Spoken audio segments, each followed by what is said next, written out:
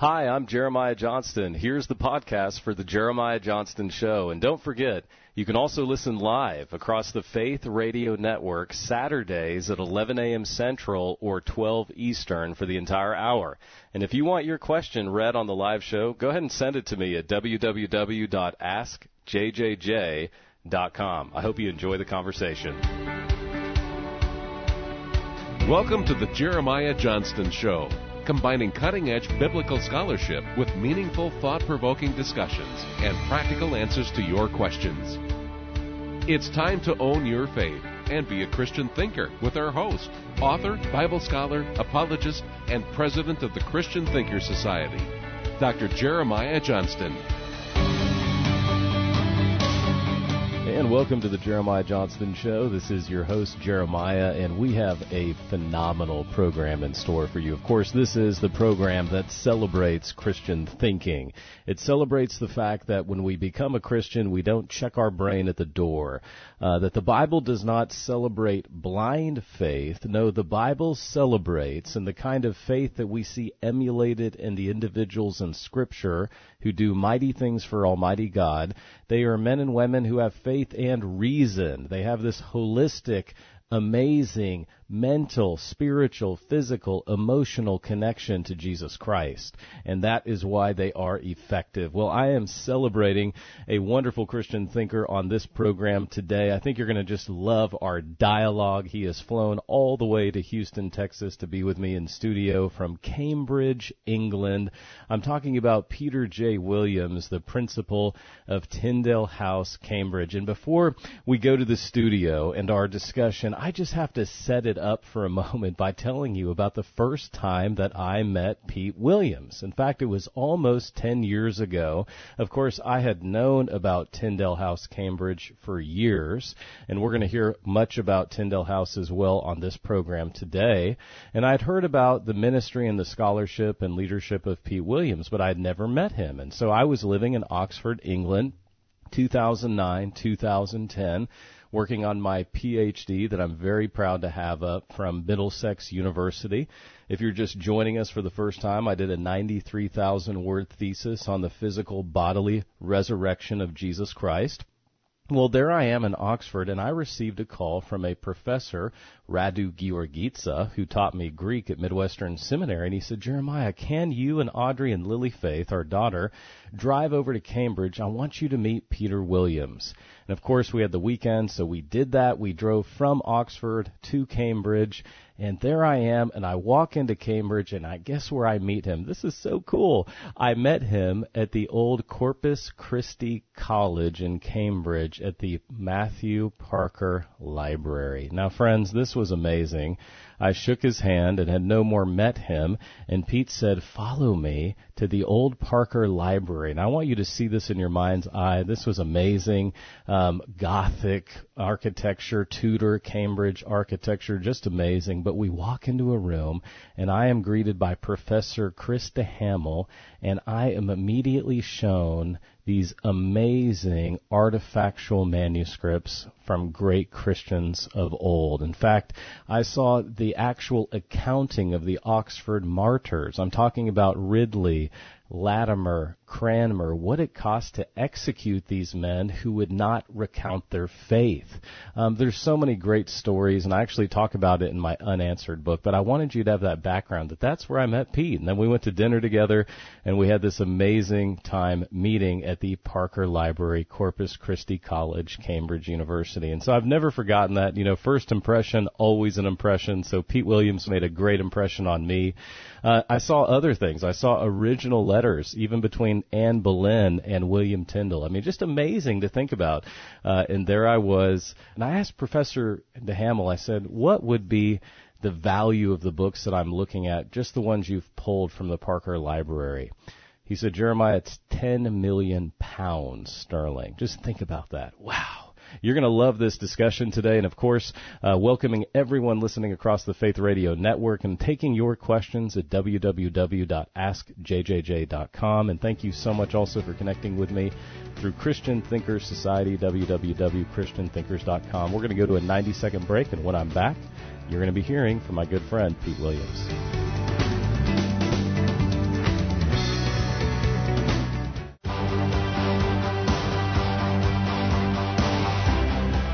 Welcome to the Jeremiah Johnston Show. I'm your host, Jeremiah. This is a production of Christian Thinkers Society in partnership with Faith Radio Network, and I am delighted to have in our home studio here in Houston, Texas, joining me somebody that I've admired for many, many years. Audrey and I had the privilege to meet our guest, Dr. Peter J. Williams, 10 years ago now in Cambridge, England. We were able to see Tyndale House, and I'll save some of this for later in our discussion. I had the opportunity, 5 minutes after I had the opportunity to meet Pete.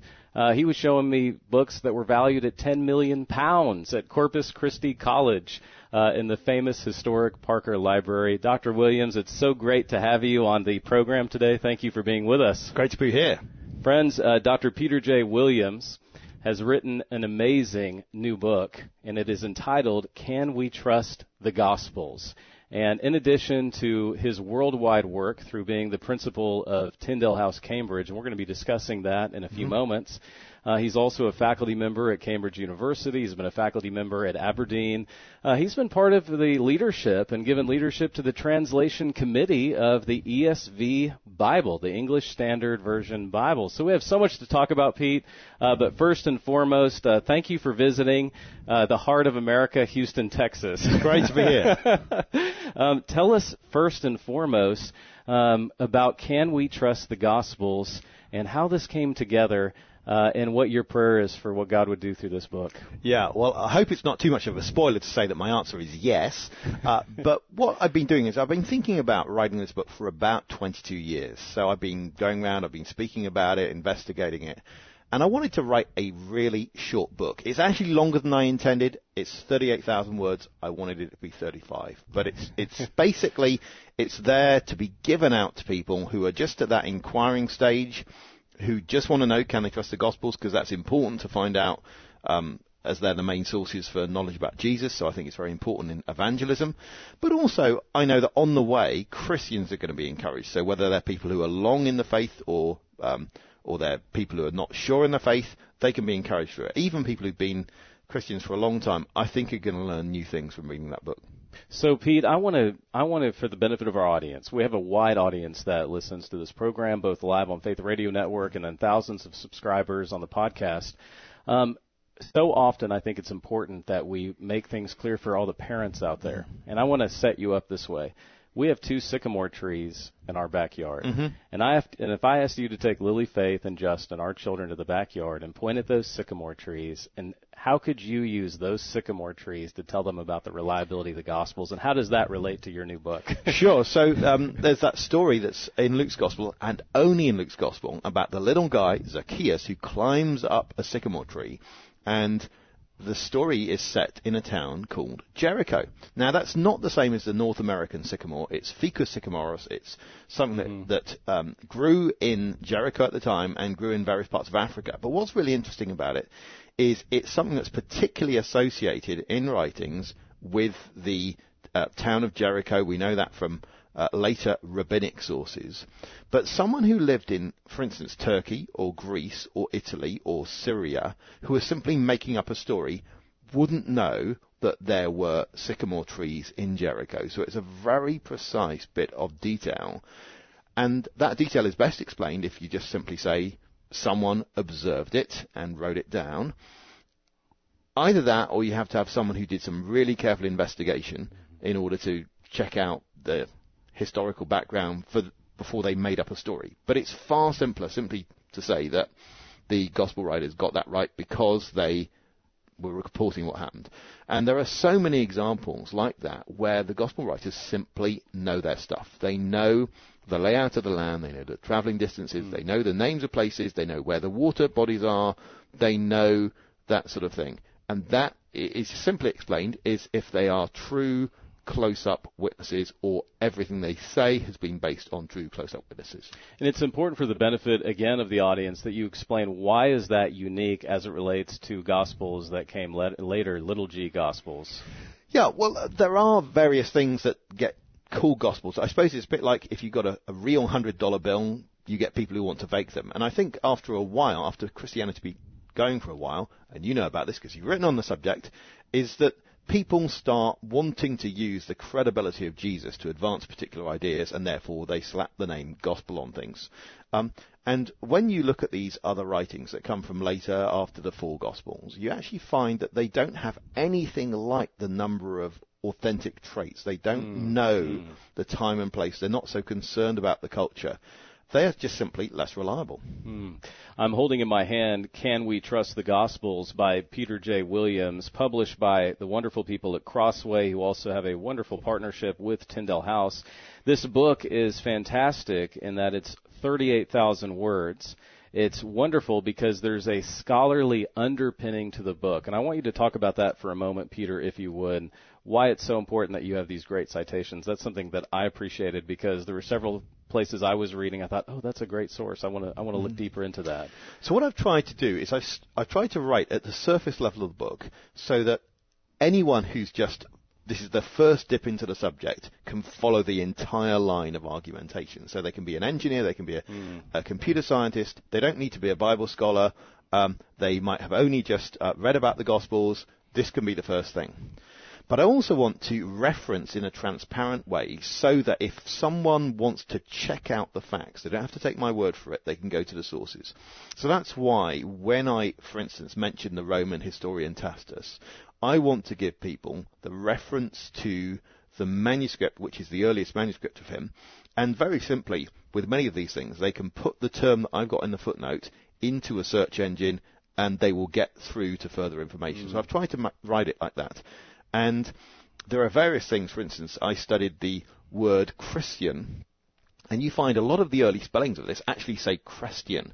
And Tacitus is one of the cases where people do that. Now, one prominent atheist had been trying to say, well, he's not really talking about Christians, he's talking about Christians, some other group. And I think it shows exactly the opposite. We've got loads of evidence that early on people called Christians the wrong thing, a bit like people used to call Muslims Moslems. Yes. And they just didn't get the name quite right. So you have this new group arrive, and they don't quite know what's going on. And Tacitus says this beautiful thing, the crowd calls them Christians, but the name comes from Christus. He knows his stuff. And there's another thing that shows. It shows that Tacitus didn't get his information from Christians, because if he got his information from Christians, he would have got the right name. It also shows that that bit of text has not been messed up by Christian scribes, because again, if it had been Christian scribes, they would have got the right name. So we can actually trace, if you like, just in that vowel, we can trace a good argument for the authenticity of this passage. In the late Middle Ages, there's no reason for anyone to make up that spelling. In the earlier period, there's no reason for someone to make up that spelling. It's the sort of thing that comes right the way through. So those little details, there is some, really original scholarship in the book, even though it's brief, even though it's a popular level. There are things which, I've uncovered in my time, and I'm happy to put in the book.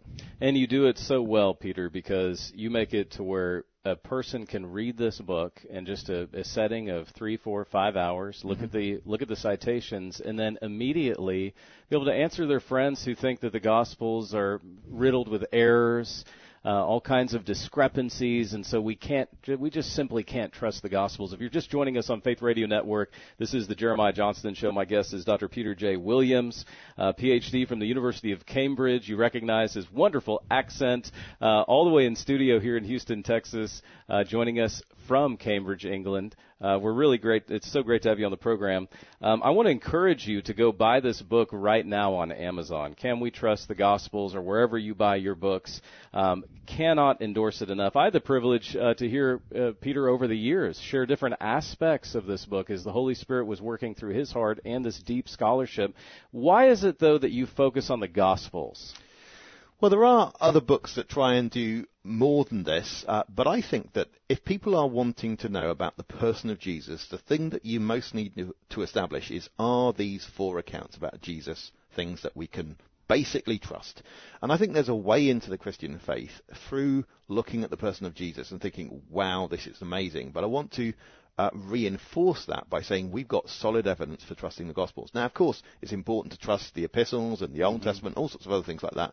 But I think as a first point of entry for many people, this will be the right place to start. I have 2 questions relate to our friends who are listening, who are perhaps have skeptical friends themselves, or they're perhaps doubting or questioning. The cool thing about this program is we give people permission to doubt. I love what you said in a program once. I think it might have been on one of our original Christian Thinkers programs. I don't think we doubt our doubts enough. Why do we why don't we doubt our doubts more often? And I think that's such a neat way that you've put that. What is it about? Compare the most famous person of all time when Jesus was alive, the sources we have for him versus the sources we have for the historical Jesus. So it's interesting, who was the most famous person? Pretty obviously, it was the Roman Emperor, Tiberius. And we've got 4 basic accounts about Tiberius. We've got 4 basic accounts about Jesus. But actually, the 4 accounts about Tiberius, on the whole, are shorter. One of them's longer, which is Tacitus. But it's more about Tiberius's time than about Tiberius himself. So I would say you've actually got a bit more material about Jesus than you have about the Roman Emperor. And 3 of the 4 sources about Tiberius are way later than Tiberius. In fact, the gap between them and Tiberius is far bigger than for any of the Gospels, even on quite skeptical dates on the Gospels. And the one that's closer to Tiberius's time is thought to be the least reliable, because he's actually in Tiberius's pay to say nice things about him. So, and wasn't he executed? Yeah, I mean, it seems he's probably executed because he probably says the wrong thing about Tiberius. So all of these things together, you think, actually, how does this builder or carpenter from Nazareth get these biographies written about him so close to the time, which are as many as you get about the Roman Emperor? This is an astounding thing. And people might say, well, isn't it because the Christians are the people who preserved the literature and they were all biased in that? The amazing thing is that Christians preserve the classical literature with all the Roman gods and the Greek gods in it. They don't try and change that.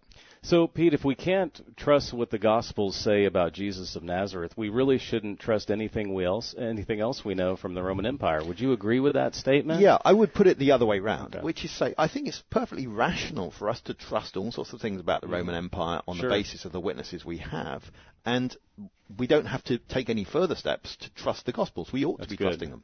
Very good. Our guest today is Dr. Peter J. Williams. He's joining us on the Jeremiah Johnston Show, broadcasting, syndicating on Cross Faith Radio Network. When we come back in 90 seconds, I'm going to be asking Dr. Williams what I think is one of the trending questions against the Gospels. Aren't they just a bunch of forgeries? I mean, after all, how do we know who wrote the Gospels? You're going to want to stay with us on the other side of this break. My guest today is the principal of Tyndale House, Cambridge.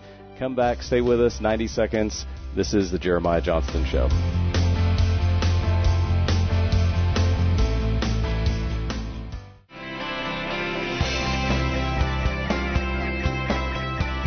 Welcome back to the Jeremiah Johnston Show. This is the show that doesn't tell you what to think, but hopefully inspires you how to think. It's not a sin to question your faith, and the great thing about the Christian faith is we're living in the golden age, really, of the Christian movement. There are so many great extra-biblical confirmations of both Old and New Testament history, and we're talking today with an expert, a wonderful friend of mine, somebody I've admired for years. Our guest right here in studio in my office in Houston, Texas, is Dr. Peter J. Williams. He's the principal of Tyndale House, Cambridge, and he's someone whom the Lord is using mightily in the church, and then somebody who is very well respected as well across the spectrum in New Testament and Old Testament scholarship. Dr. Williams, I'm holding in my hand your new book, Can We Trust the Gospels, that's just been released, published by Crossway, a book that every Christian should have in their library. It's as much a book that is to be read, and it should also be studied. There's phenomenal notes.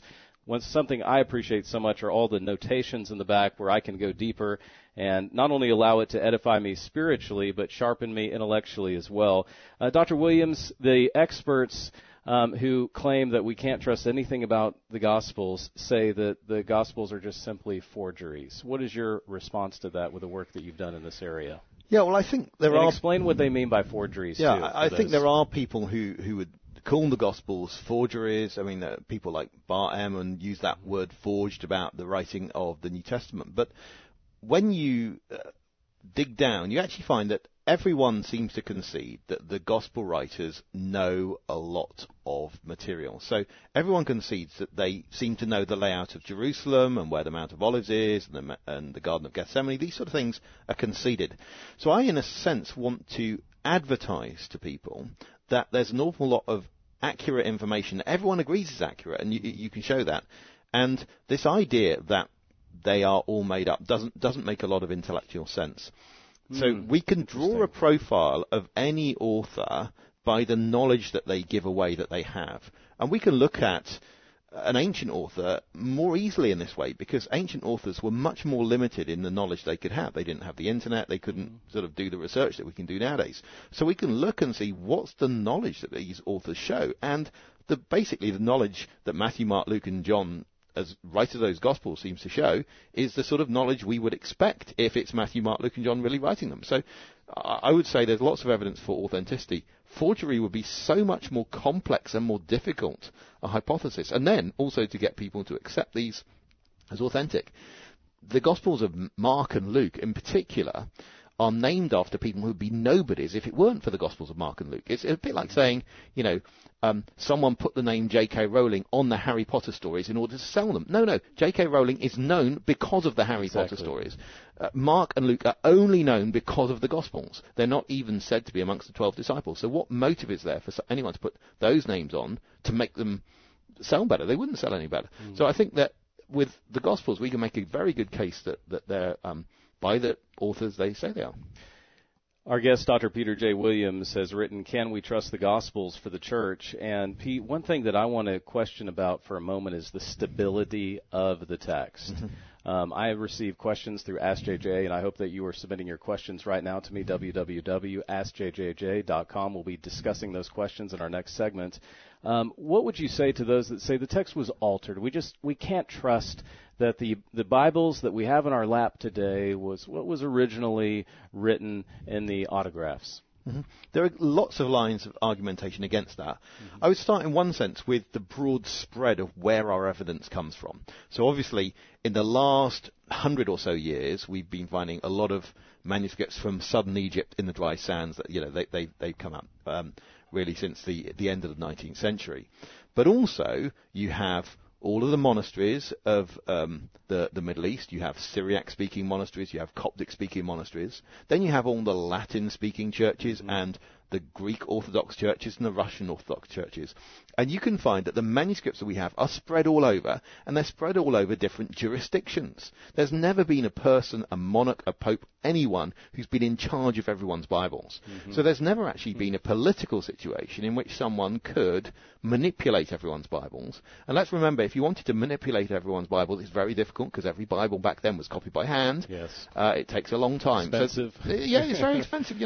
These are generally written on animal skin and so on. So the thought that you can just change everything, it's not logistically possible. So that's one level of objection.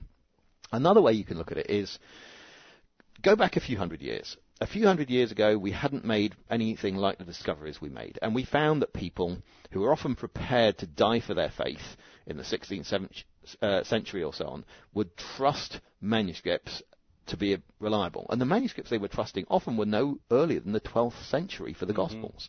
So the reformers basically had 12th century manuscripts, and they trusted that these were reliable.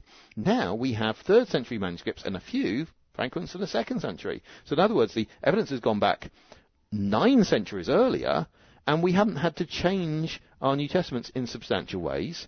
So that shows that their trust was entirely rational. Now you could say, well, they could be like the people who look at that analog clock, on the twice a day when it's correct, even though it's broken. I mean, but it's far simpler to say they were trusting, and their trust has been shown to be rationally based. Let's talk for a moment about contradictions, and I want to read the table of contents for the benefit of our audience. Again, you've been listening to Dr. Peter J. Williams and his wonderful British accent joining us here in studio all the way from Cambridge, England. What do the non-Christian sources say? We've covered some of that briefly. Chapter 2, what are the 4 Gospels? Chapter 3, did the Gospel authors know their stuff? And we just brushed on that, but that's something Pete has done a lot of work in. Undesigned coincidences, that was a fun chapter, chapter 4.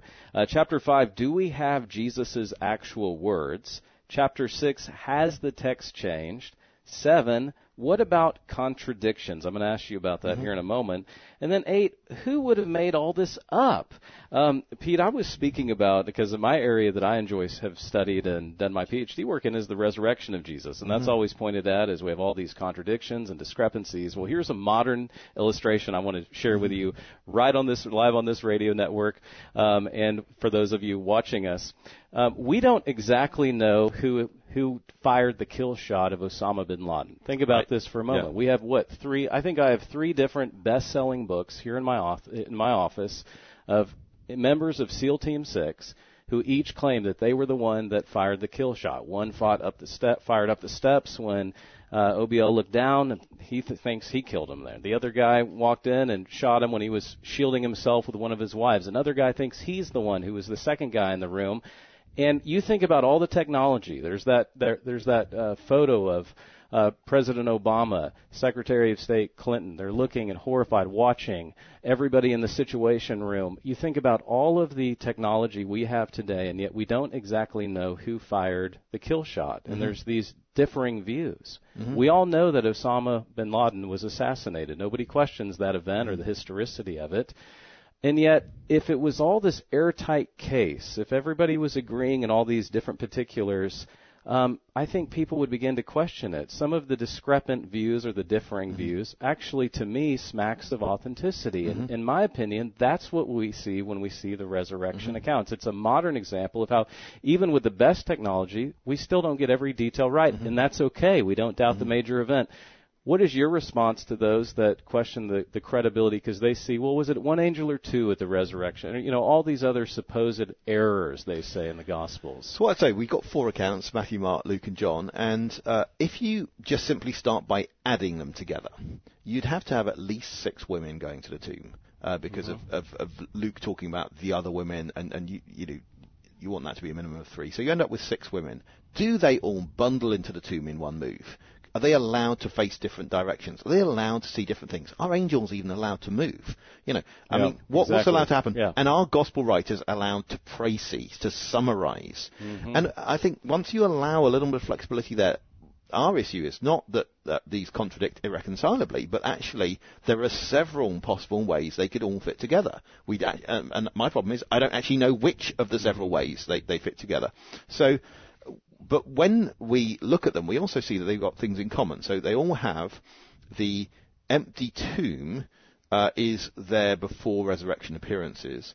And also we see that when an angel or a man in bright clothing is seen at the tomb, in each case, there's a comment about the brightness of the clothing. Now, if I were going to make up a resurrection account, I would have Jesus be the dazzling one and the angel sidekicks a bit less dazzling.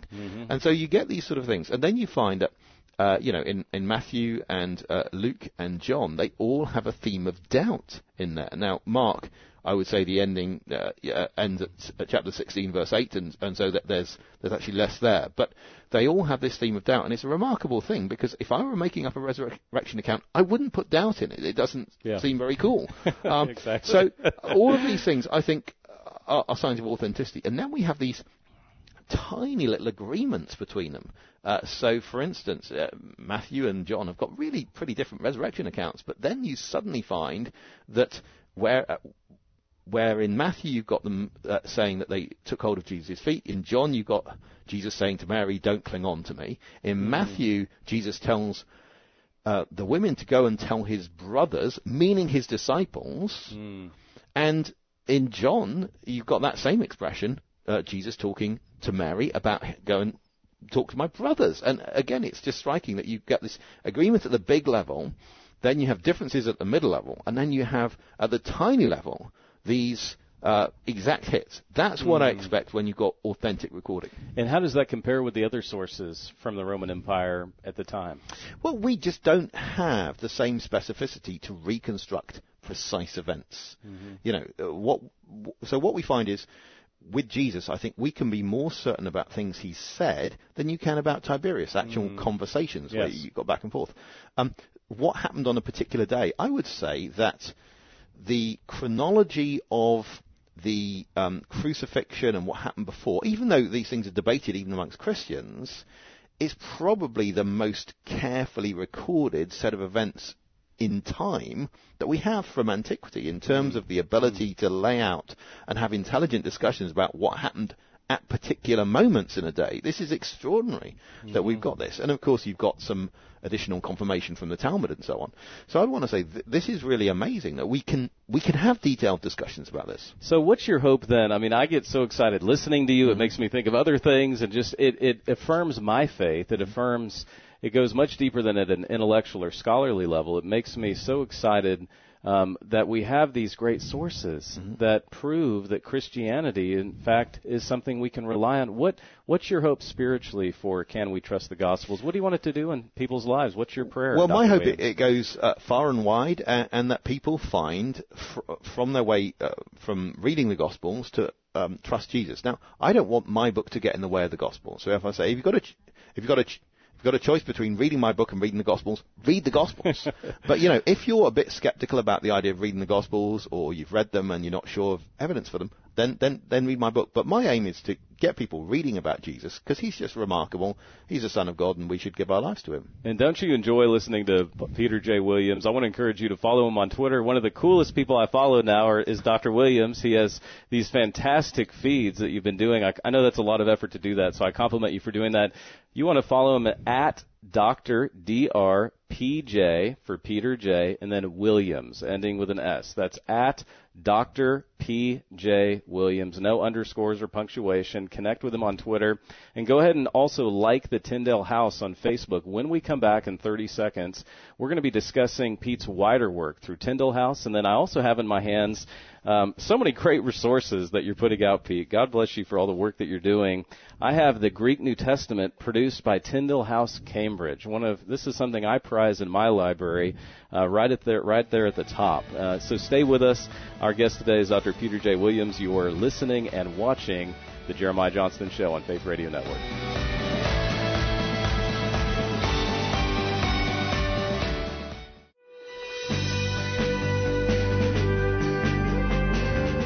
Welcome back to the Jeremiah Johnston Show. I'm in studio today with Dr. Peter J. Williams, somebody that I had the privilege to meet almost 10 years ago in Cambridge. Audrey and I, along with our daughter, who was just a few months old at the time, had heard so much about Tyndale House. I mean, in the years even leading up to when we lived in England. And I was so excited to meet Dr. Williams. And about 5 minutes after meeting him, he said, hey, we're going to go over here to Corpus Christi College, Cambridge, and we're going to go to the Parker Library.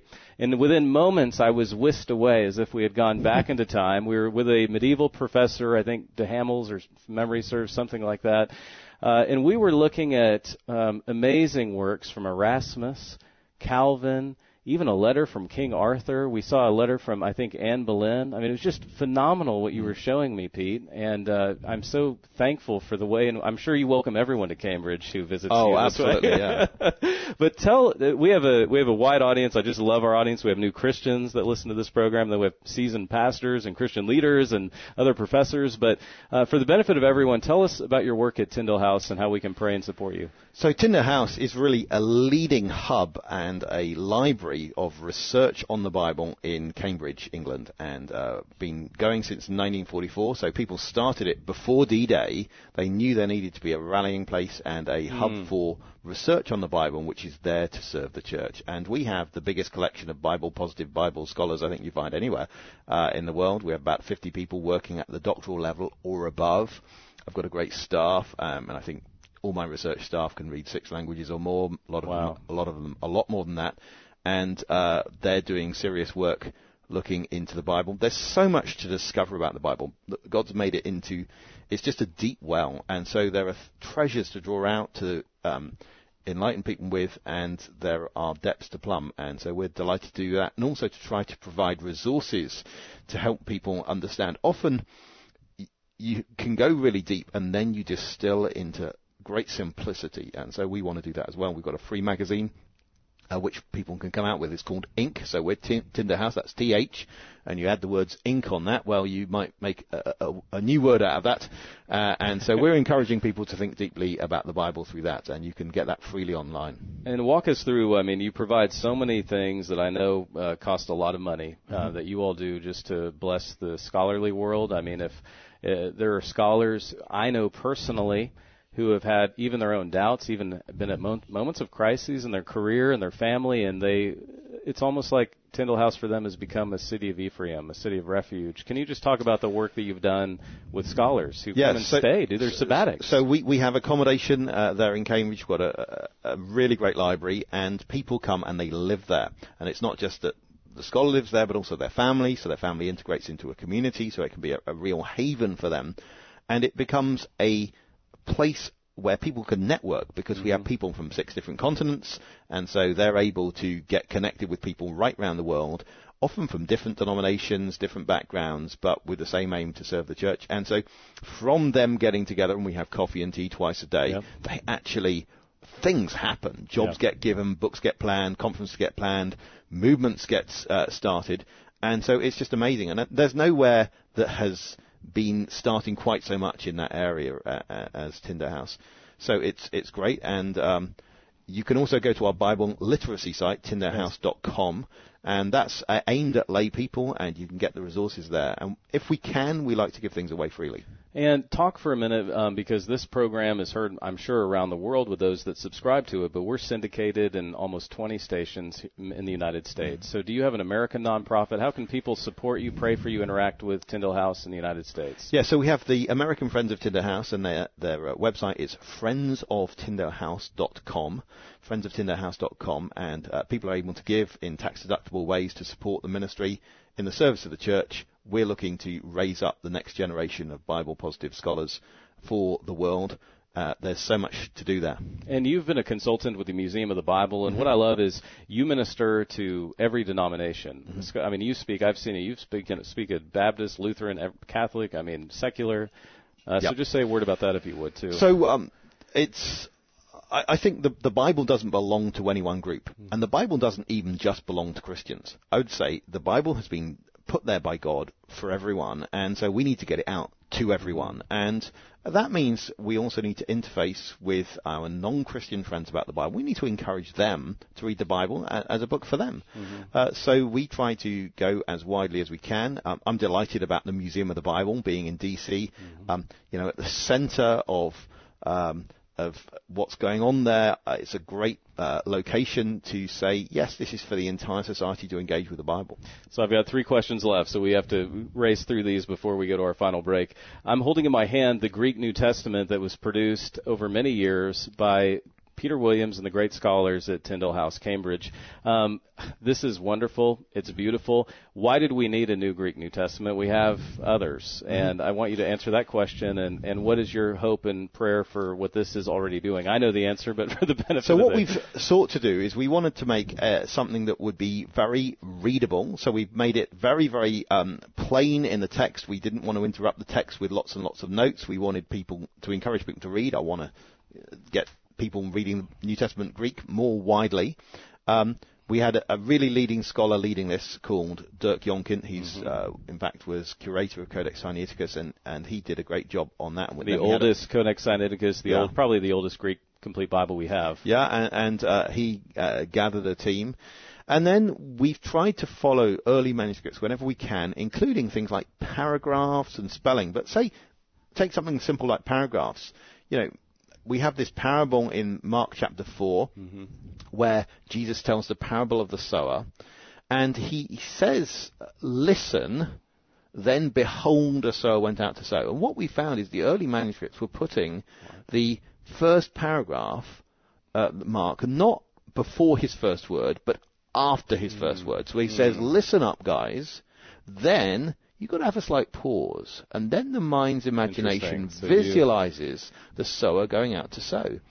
And we found all sorts of insights like that about the way they're thinking based on following early paragraph divisions. So we think that's really important for people in the future, and my hope is that English Bible translations in 20 or 30 years wouldn't dream of not consulting early manuscripts when they make their paragraph divisions. Just phenomenal.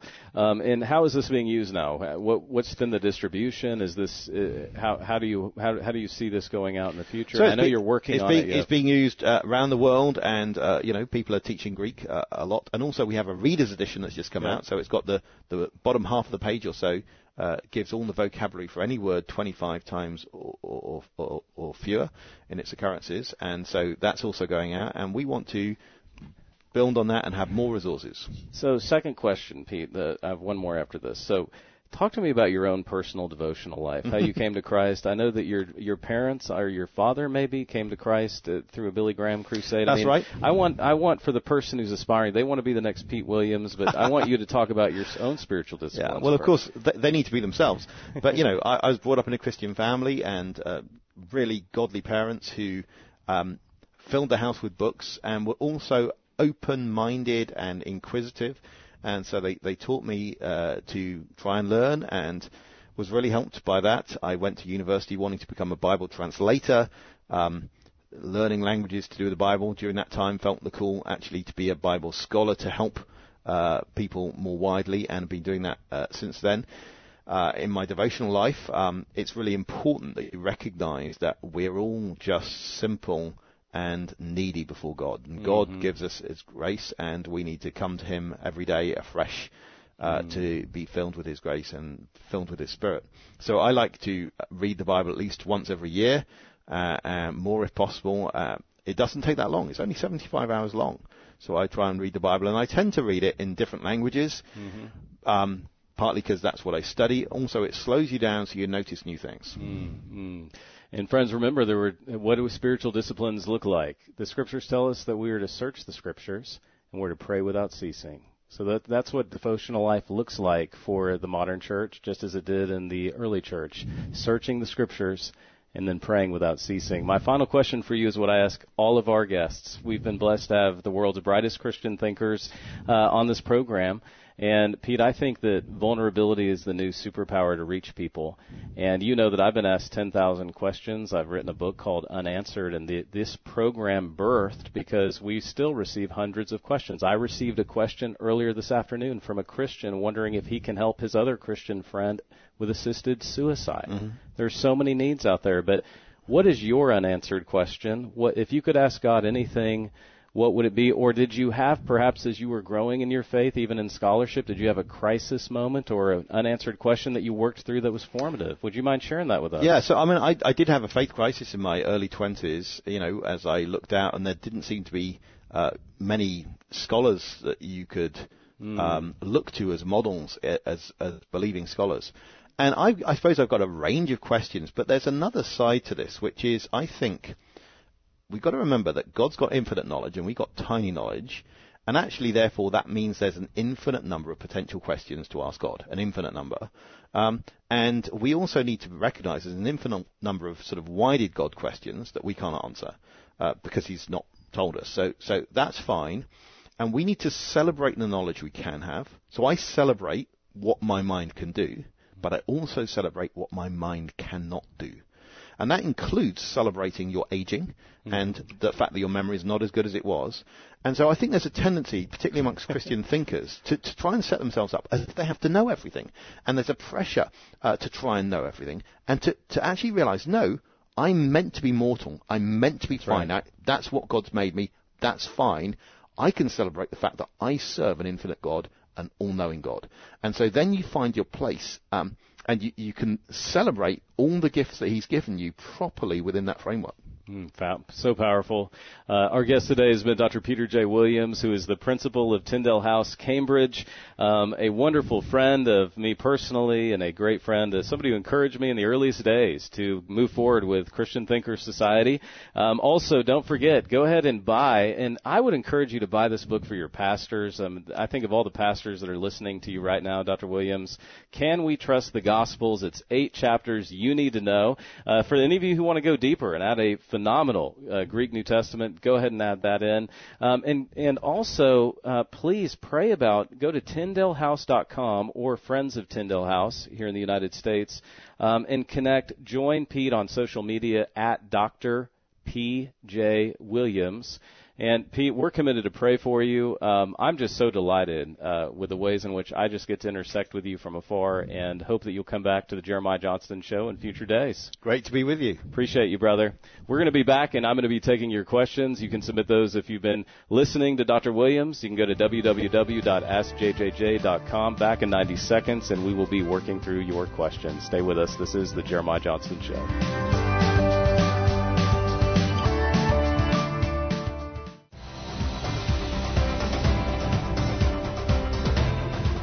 Welcome back to the Jeremiah Johnston Show. What a program today.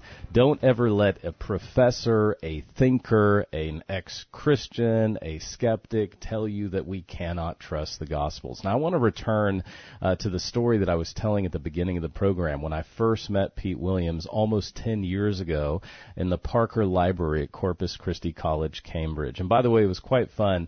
Audrey was there with me, my wife, Lily Faith, our daughter, who was just a year old, running around the old amazing library. And just think about this. I saw original autographs of Erasmus, John Calvin, Martin Luther, and even King Alfred in a very extremely rare letter from Anne Boleyn. But the most important and I think unique manuscript that I read was the prison inventory and record of the martyrdom of Thomas Cranmer, Archbishop of Canterbury. And what was fascinating about it, it was an actual execution log. Of course, these manuscripts are handwritten, of course, think about that. And this log gave a financial accounting of the Archbishop's final days.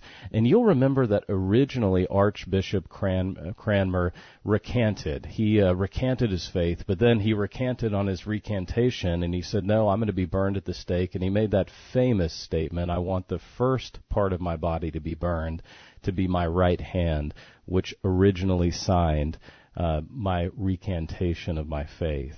But get this, according to what, and I'm looking at the pictures right now, and you know what, I'll post these on our Christian Thinker Society Facebook page. I'm looking at a financial accounting of his final days. The Archbishop was granted a haircut, fish to eat, and 1 cord of sticks for a kindling for his cell. And you'll recall that he wanted, as I just said, his right arm to be burned first, the hand which signed that original recantation. Gosh, doesn't that fire you up to be bold for Jesus Christ? The writing begins, and I'll post this so you can see it. And you know what? You can actually parse it out on the Facebook page of Christian Thinkers Society. But it begins on the left page, and you see the accounting on the right page. This was so inspirational. It was great. Again, my thanks to Professor DeHamel, Peter J. Williams. Just a fascinating experience for me. And so, at any rate, what does this tell us? What is the takeaway from today's broadcast? We need to not only trust the Gospels, we need to know them. It's one thing in apologetic circles as Christian thinkers to talk about why we can trust the Scriptures, but it's a whole other thing to actually know them. I've met some apologists that can talk about all the reliability of the Gospels, but they never actually take time to read them. And so here's an immediate next step for you if you're listening to today's program. Read the Gospels. Read them well. Sit down and read the entire Gospel of Mark in one setting. Guess what? You can do that. It doesn't actually take that much time. Sit down and read the entire Gospel of Luke, and then read its sequel in the book of Acts. I also want to encourage you, secondly, another immediate step, go ahead and buy Pete Williams' brand new book, Can We Trust the Gospels? It's been written for a lay audience. That means you don't have to be a scholar. This is a book, though, that if you are a scholar, all it's going to do is undergird your faith even more. Thirdly, friends, without a doubt, subscribe to this program. If you've missed any of it, or if you're like me, you like re-listening to great content, subscribe to the Jeremiah Johnston Show podcast, listen to it again, share this program, connect with me at Twitter at _JeremiahJ, Facebook page, I'll post this picture, Christian Thinkers Society, and of course the Jeremiah Johnston Show website on the Faith Radio Network webpage. Friends, it's been a great time having you join us today on the Jeremiah Johnston Show. Again, my thanks to Pete Williams. You'll probably hear from him again on this program in future days. See you next time.